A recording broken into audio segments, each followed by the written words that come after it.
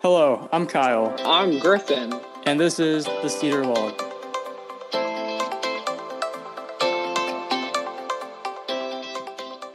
The information for this series on the history of Unami Lodge 1 comes from the book, The Brotherhood of Cheerful Service, the centennial history of Unami Lodge 1. You can still get a copy of this book if you visit www.unamilodge.org. Scroll to the bottom of the homepage and click the Trading Posts tab. In 2006, our LEC decided to do a community service once each year and have one project for the entire lodge. This began to our annual community service day, and in 2013, 3 project sites were held around the council to enable more airmen to participate. In 2008, it was decided that Treasure Island would close. The flood in 2005 and heavy rains in Rushing River in 2006 had caused great damage that was too costly to repair. The damage in 2006 was worse than it was in 2005, and it was simply unfeasible to fix the damage again when another flood could sweep it all away at any moment. Our last fall fellowship at TI was held that year with nearly 400 in attendance. In 2009, our lodge hosted an inaugural NE5B conclave at Ruska Falls with 350 in attendance. In 2010, our lodge celebrated its 95th anniversary, but tragedy struck in August. Tom Richards, a past lodge officer and section chief, unexpectedly passed away. In remembrance of Tom's and in commitment to developing our council camps, our lodge decided to build a state-of-the-art amphitheater at Ruska Falls. The final product was a covered stage that could handle typical stage equipment and a sound room, plus plenty of benches for the audience. In 2012, Richards Arena opened at the Back to the Falls camporee and was filled to its 900-person capacity. Sadly, in 2012, Steve Ranjo, a past lodge chief and advisor, was killed in a traffic accident. This was a major blow to the council and our lodge.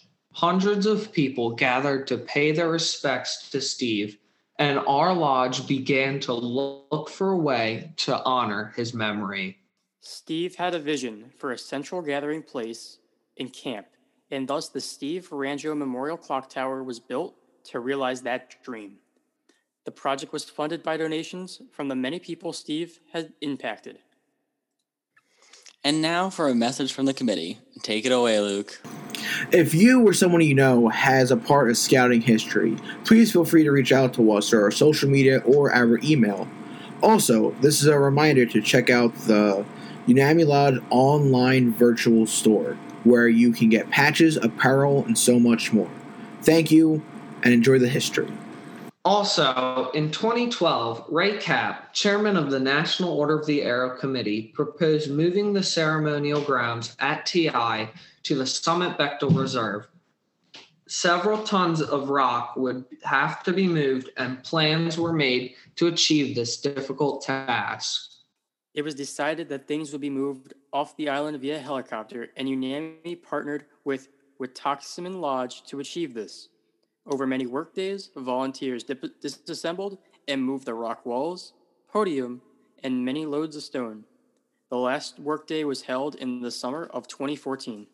The National Committee subsidized the cost of the helicopter and transportation costs of moving everything to West Virginia. An event called Advance gave everyone a first look at the new grounds called the Summit Circle. In 2015, our lodge geared up to celebrate not only our 100th anniversary, but the 100th anniversary of our order as a whole. Our lodge was hosting the conclave, and the planning had started back in 2011. The theme was Awaken Our Past, Define Our Future, and was held at Ruska Falls. 562 airmen, including our region chief and members of the national leadership, were in attendance.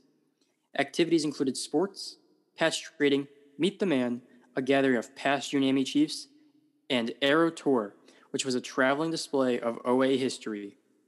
A museum of Unami history and a Native American village were also held as part of the program. Later that evening, a banquet was held and a time capsule was buried to be opened in 2065. In more recent times, our lodge hosted another conclave in 2017, created websites for our camps, and added a square store for our lodge trading post. With the current pandemic, the lodge has fully moved into the digital era with the LEC, chapter meetings, and fellowships conducted over Zoom. We've even filmed a virtual lodge dinner that premiered on our lodge YouTube channel. The future is always uncertain, but our lodge will continue to move forward as we define our second century of service. Before we end this episode of the Cedar Log, I would like to make a quick apology on behalf of the committee. We accidentally said 2017 instead of 2018 for a conclave that was held by Unami. Again, a 2018 conclave was held by Unami, not 2017. Sorry about any interruptions. The Cedar Log is a production of the Unami Lodge 1 History Committee. The script for this series was done by Reese, Phil Hittner, and Michael G. Comfort. Audio and editing by Luke, video by Kyle, and hosted by Kyle and Griffin.